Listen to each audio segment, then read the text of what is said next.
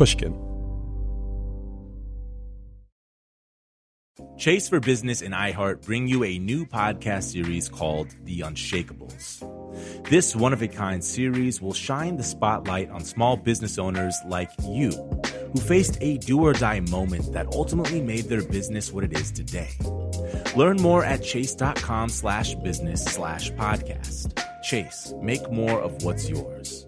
Chase mobile app is available for select mobile devices. Message and data rates may apply. JP Morgan Chase, N.A. member FDIC 2024, JP Morgan Chase & Co. The most innovative companies are going further with T-Mobile for Business.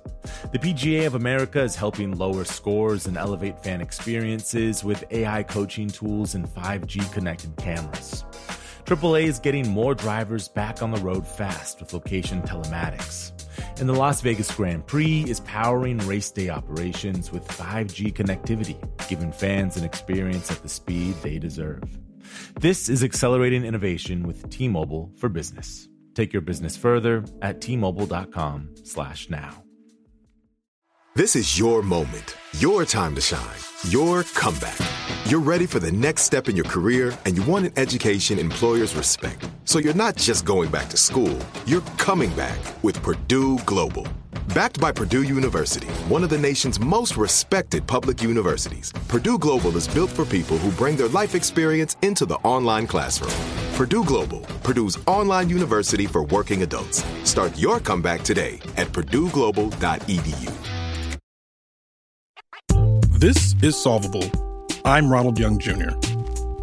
I wasn't thinking about starting a women's organization or a summer camp company. I just wanted to make games. About 2.8 billion people play video games worldwide. From Fortnite to Rocket League, my personal favorite, gaming is a popular form of entertainment, relaxation, and a way to connect with friends, and sometimes strangers. When I started Girls Make Games, I really wasn't very familiar with gaming. And I did grow up playing on my Atari and some arcade games like Street Fighter or Tekken, but that was the extent of it.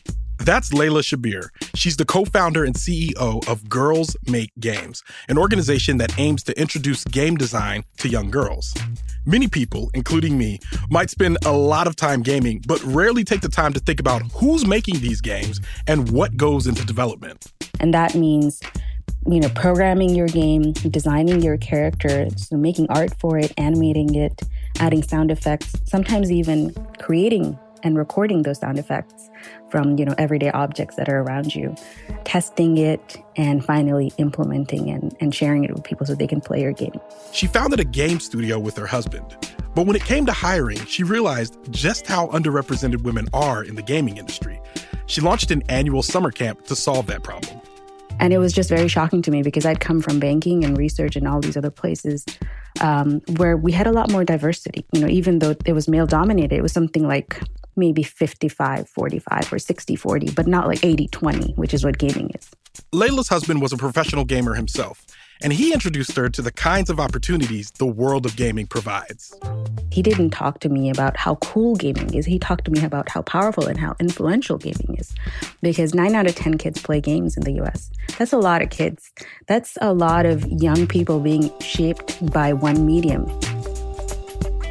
Nearly 50% of people who play video games identify as female, but less than 30% of game developers are women. This is a problem that we can solve.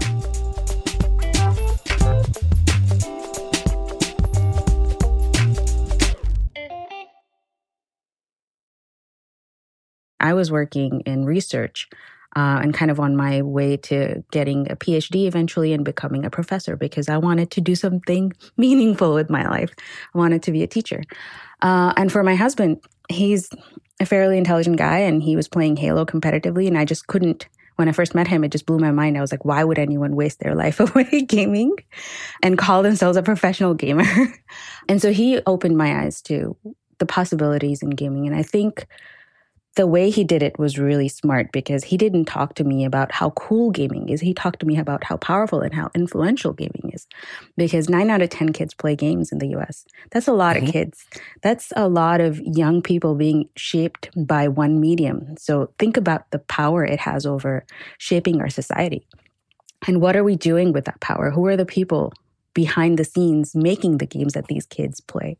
He didn't talk to me about any of that. It was something that I discovered on my own. He just showed me how influential it was and how good it would be for us to combine our interests. So my interest to teach and his interest to make games. And so we wanted to make educational games. So the Girls Make Games start as an educational game? Like, how did the camp emerge from your work with your gaming studio?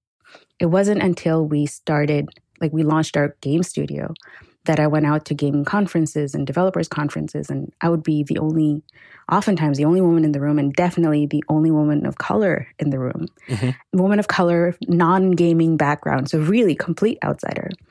And it was just very shocking to me because I'd come from banking and research and all these other places where we had a lot more diversity. Even though it was male-dominated, it was something like maybe 55-45 or 60-40, but not like 80-20, which is what gaming is.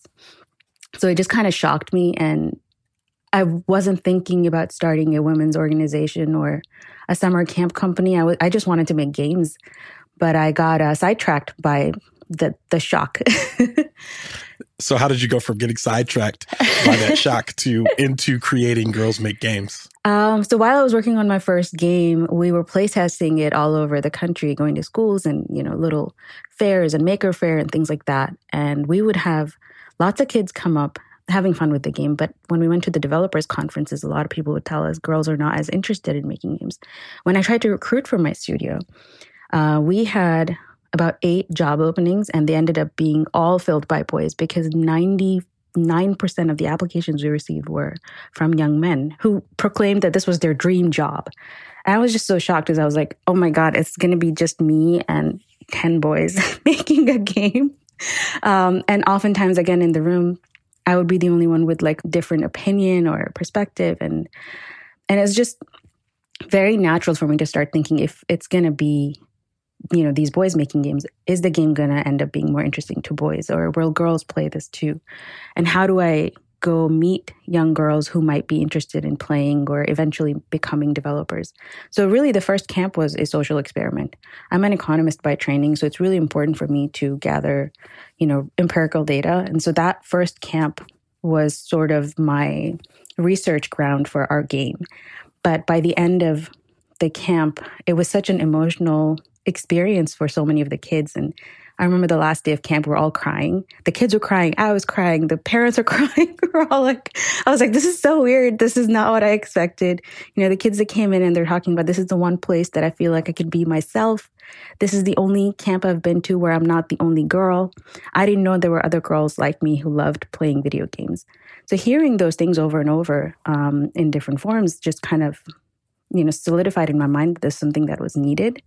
And it just didn't exist. And so I told my team, I'm going to go on a 1-year hiatus. And that was 7 years ago. Mm-hmm.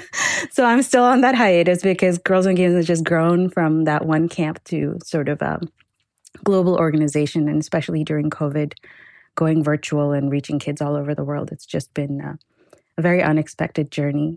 But I know it's something that's needed, and that's why we continue to do it. Can you explain what goes on at Girls Make Games camps? Yeah, absolutely. So a lot of it is, it's like a regular camp. You show up, you make friends, you play games, you have great counselors who also become your mentors and help guide you through the process. But the really magical thing that happens is the sense of community and belonging. Because like I said, for a lot of the kids that come to camp, this is the only place they've been to where they were surrounded by people who looked like them. When they have speakers, when we have speakers that come into camp, these are women who work in the industry, great role models, extremely successful leaders. They talk about their journeys and how, they didn't know if they wanted to become game developers and how they ended up to where they are. These are stories they don't get to hear every day. But for 15 days, they're completely immersed in this magical place, in their words. There's a really fun feature where at the end of camp, your team gets to pitch your game to a panel of industry judges. Ooh. And the judges have included people like Phil Spencer, who's the head of Xbox, and John Layden, previous head of PlayStation. So we'll have a lot of really senior leaders who are judges. And the winning game gets kickstarted and then professionally developed and published. We published a title on the PlayStation. We published a title this year in 2022 on the Nintendo Switch. So that's kind of how the game studio side of my business works, where we're like, we're taking these girls, we're bringing their vision to life and putting it out on the store so people can play them.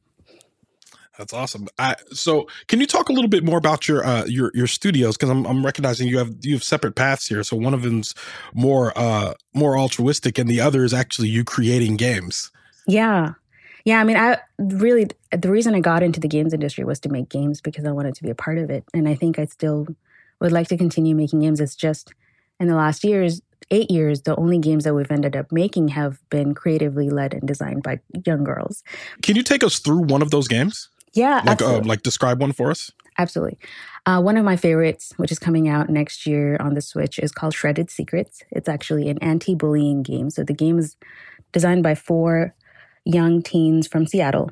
And each one of them ended up writing a story arc. So we actually followed through 4 characters that are in a middle school, 3 students and a teacher. There's a bully and a victim. So there's a bully and a girl getting bullied. But you get to play through each one and kind of learn what they're going through in their life. And I thought that was so amazing the way the kids approached it, because not only did they show how hard bullying is on the victim, they also showed why the bully was acting out and how his life was kind of, whatever he was going through. It wasn't all about, hey, he's evil and you're the good one and, go fight evil. It was more about building empathy in the player. So as you progress through the game, you're getting to fill in all these different shoes. And by the end, you kind of walk away with a sense of, whoa, I can't believe 13-year-olds make this game. So, That is amazing. It sounds amazing. So your company is making all the games from the camp, or? The winner is the only one. Okay, gotcha. Yeah, okay. That's the grand prize. That's awesome.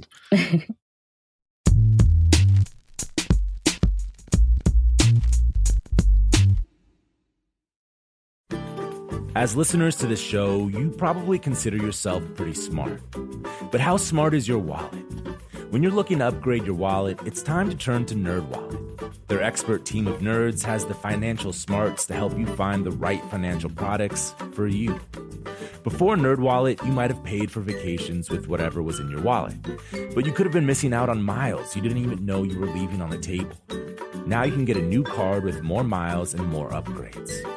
What could future you do with more travel rewards? A hotel upgrade? Lounge access? Wherever you go next, make it happen with a smarter travel card. Don't wait to make smart financial decisions. Compare and find smarter credit cards, savings accounts, and more today at nerdwallet.com. NerdWallet. Finance smarter. As with all cards, credit is subject to lender approval and terms apply. Hello. Malcolm Gladwell here from Revisionist History, my podcast about the overlooked and the misunderstood. A couple of years ago, I wrote a book called Outliers. It was about exceptional people, the ones who operate at the outer edges of human performance. Outliers fascinate me. And last year, I discovered an outlier in the form of a community organization, Washington State's City of Bellevue. The city wanted to improve public safety by making their roads safer. So they created something that no one had ever built before, a platform that gave road users warnings of any dangers ahead in real time. How did they build it? By using a combination of technologies: the Cellular Vehicle-to-Everything Network, T-Mobile's 5G network, and 5G connected cameras. People driving, bicycling, walking, running, can't forget people running, and people operating the transportation network now had a way to prevent crashes. It's been a huge success. The City of Bellevue earned first place in the community category at the T-Mobile for Business Unconventional Awards, an event that celebrates T-Mobile customers who've dared to innovate for the sake of meaningful change. If you're a T-Mobile for Business customer and your team has, like the City of Bellevue, innovated something really, really cool, I encourage you to enter. It's also a great way for outliers to be recognized in front of your industry's most influential leaders. You can enter at tmobile.com/unconventional awards. That's tmobile.com/unconventional awards. See you there. This is it. Your moment. This is your time to make your comeback with Purdue Global. When you come back with a Purdue Global degree, you create opportunity for yourself, your family, and your future. It's a degree you can be proud of, a degree that employers will trust and respect. Purdue Global offers working adults like you over 175 flexible degree programs to meet your specific career goals. These include associate, bachelor's, master's, and doctoral degrees and certificates. Purdue Global degree programs range from nursing to business to communication and more. Whatever your interest, we have the degree that will move you forward. You have the knowledge, you have the experience. Now it's time to get credit for the work you've done and earn the recognition you deserve with Purdue Global, Purdue's online university for working adults. You know you're worth it. We do too. So don't wait another second to get the degree that will take your career to the next level. Start your comeback today at purdueglobal.edu. Tell me a little bit more about the tech and the types of skills that Girls Make Games actually teaches. You learn everything that goes into making a game, from, taking your concept, that's sort of an abstract idea, an idea like I like cats, to becoming a full game.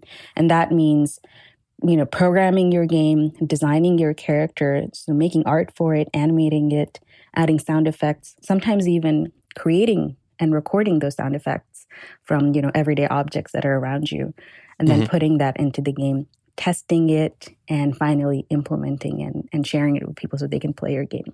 So they go through the full indie developer experience, which is I have a dream to I have a game. I love it. Now, some of my favorite games are Fortnite, Rocket League, and some of these games are very violent. Yeah. And how much are you guys focused on making games that don't include violence? Like, what role does violence in video games play in Girls Make Games? We're very lucky. We've never really had to talk to anyone and say your game is too violent. At most, we've had maybe cartoonish violence. We definitely have shooters. We've had FPSs, first-person shooters. But the context matters. If I'm shooting fruit at you or if I'm shooting paint at you, it feels very different from, if there's blood all over the screen. So the mechanic is okay. The context matters.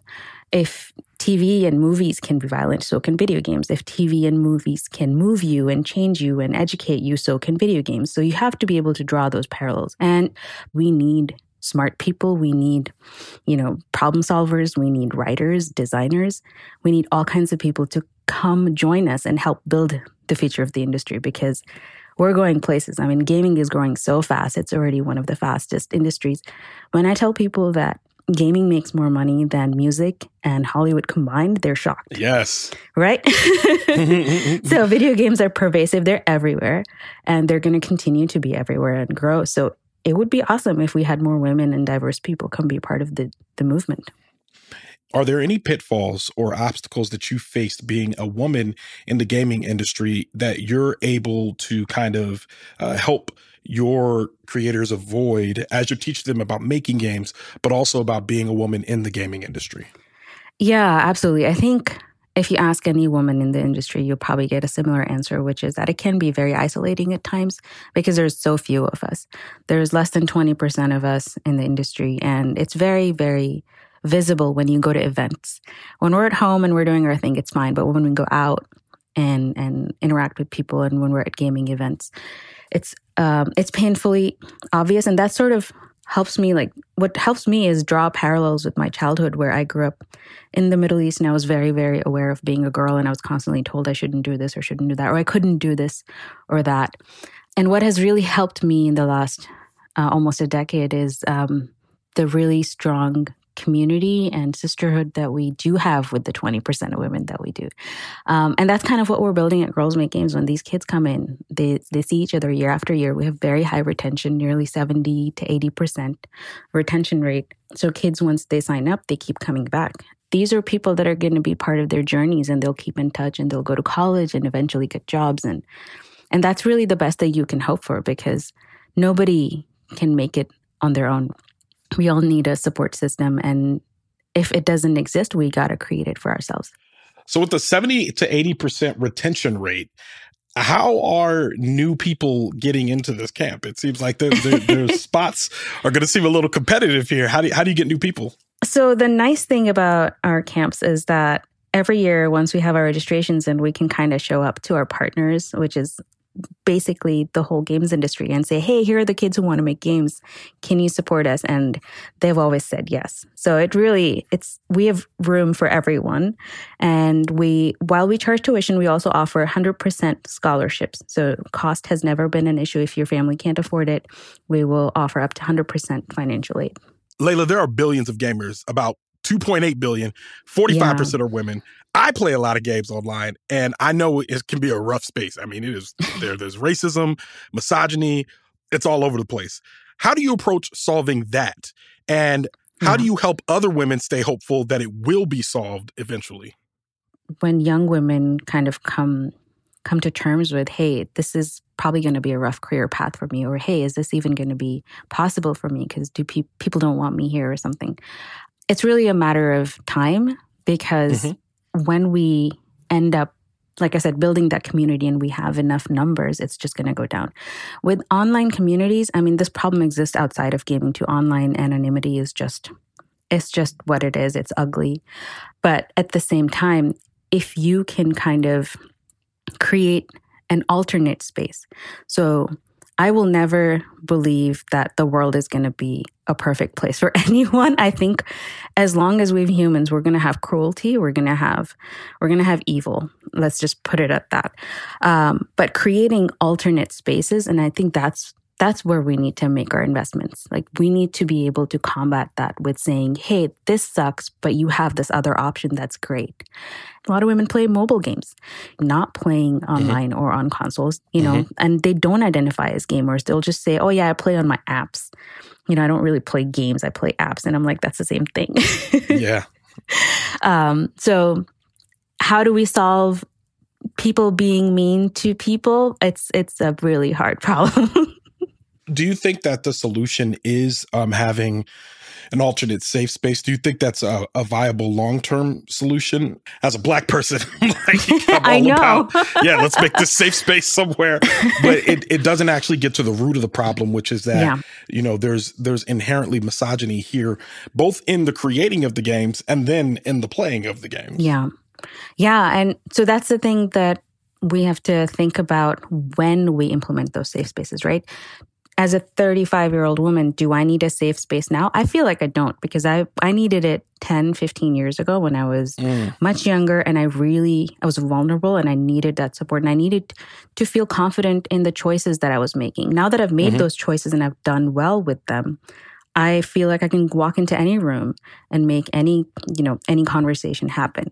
Like, if you go back and study how all girls' schools influence confidence in girls.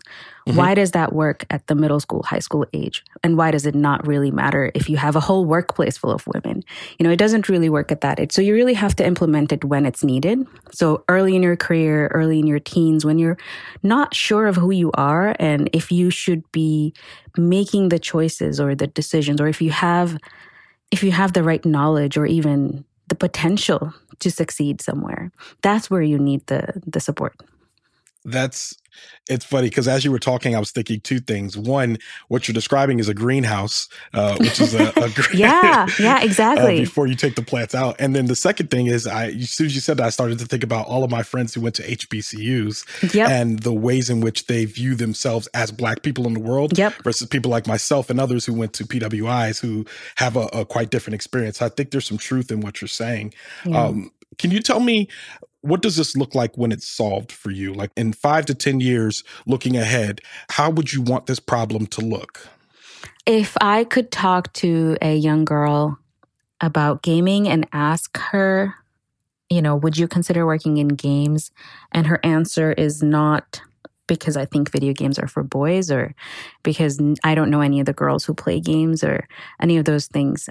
If it's really because I'm not interested because I want to do X, I want to do this other thing that I'm more interested in.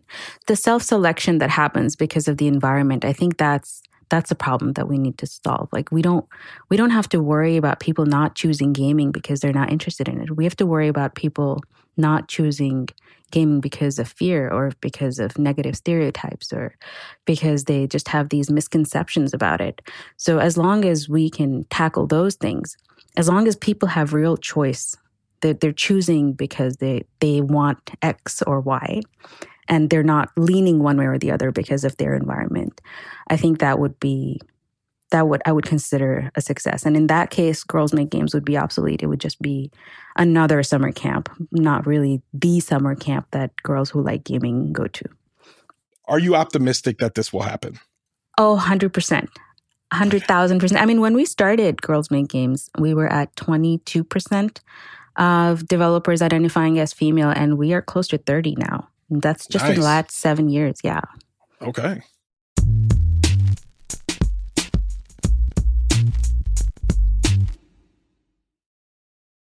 If our listeners are interested in learning more about developing games themselves or helping to support young women in gaming, what can they do and where can they go to learn more to get involved? So for parents, I would say definitely if you have a kid, if you have a girl who's interested in gaming, send her to Girls Make Games.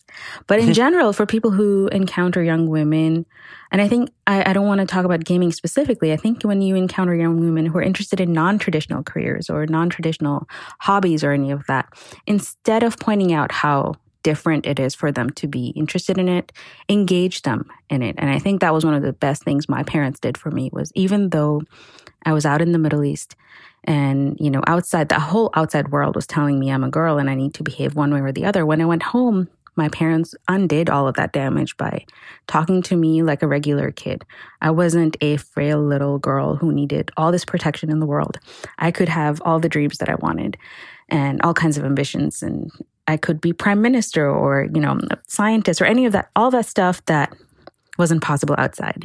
And then if you're working in a corporate setting, the same goes for, you know, your female colleagues. Like it's so much harder for us to just try to pretend that we're all the same and we're all in the same boat. But life is just, we've had to overcome so many more obstacles. I mean, it's seeing a successful woman in tech or a successful woman in gaming is really, you're kind of observing a unicorn. And so kind of making that a norm. You know, we don't need it to be an exception. One of my least favorite stereotypes on TV is like that trope of that one woman in the computer science or in the tech classroom who is also a genius. I don't think we need that double burden to be like the minority who is also a genius. I think, yes. You can get to be an average minority because being average isn't, you know, that's average. That's what normal people are. It's a privilege. Right? Yeah. So this is just such a burden to be like, oh, I'm a girl in gaming. That means I have to be really, really good. Otherwise, I represent all girls. And if I suck, all girls suck. Yeah. I think the progress really comes down to like, I'm just an average developer. Yeah, I'm just a regular like these person. 16 dudes over here. I'm just as average as any one of them. Exactly. So where can we find the games that you guys have developed? I know I want to check them out, and I'm sure our listeners do too. So we've actually developed 6 games, and they can be found on the Girls Make Games website. There's a tab called Games. We started publishing in 2014. Blub Blub, Quest of the Blob is out on Steam and Xbox. The Whole Story is out on Steam. Interfactorum is out on Steam and PlayStation. Find Me just came out on PlayStation last year. It's also on Steam. And Shredded Secrets just came out this year in 2022 on the Nintendo Switch. It's our first Switch title, and we're so excited. Layla, thank you so much for being with us today. Oh, absolutely. It's my pleasure. Layla Shabir is the co-founder and CEO of Girls Make Games. Layla attended MIT and pursued finance at BlackRock, followed by economic research at the Brookings Institution before moving into the world of video games. In 2014, GameIndustry.biz named Layla a Games Industry Person of the Year. Layla has a personal goal to teach 1 million girls how to make games through her work. If you want to learn more about game development or any of the games that Layla Studios helped to produce, check out the links in our show notes. Solvable is produced by Jocelyn Frank. Research by David Ja. Booking by Lisa Dunn. Editorial support from Keishel Williams. Our managing producer is Sasha Matthias, and our executive producer is Mia LaBelle. I'm Ronald Young Jr. Thanks for listening.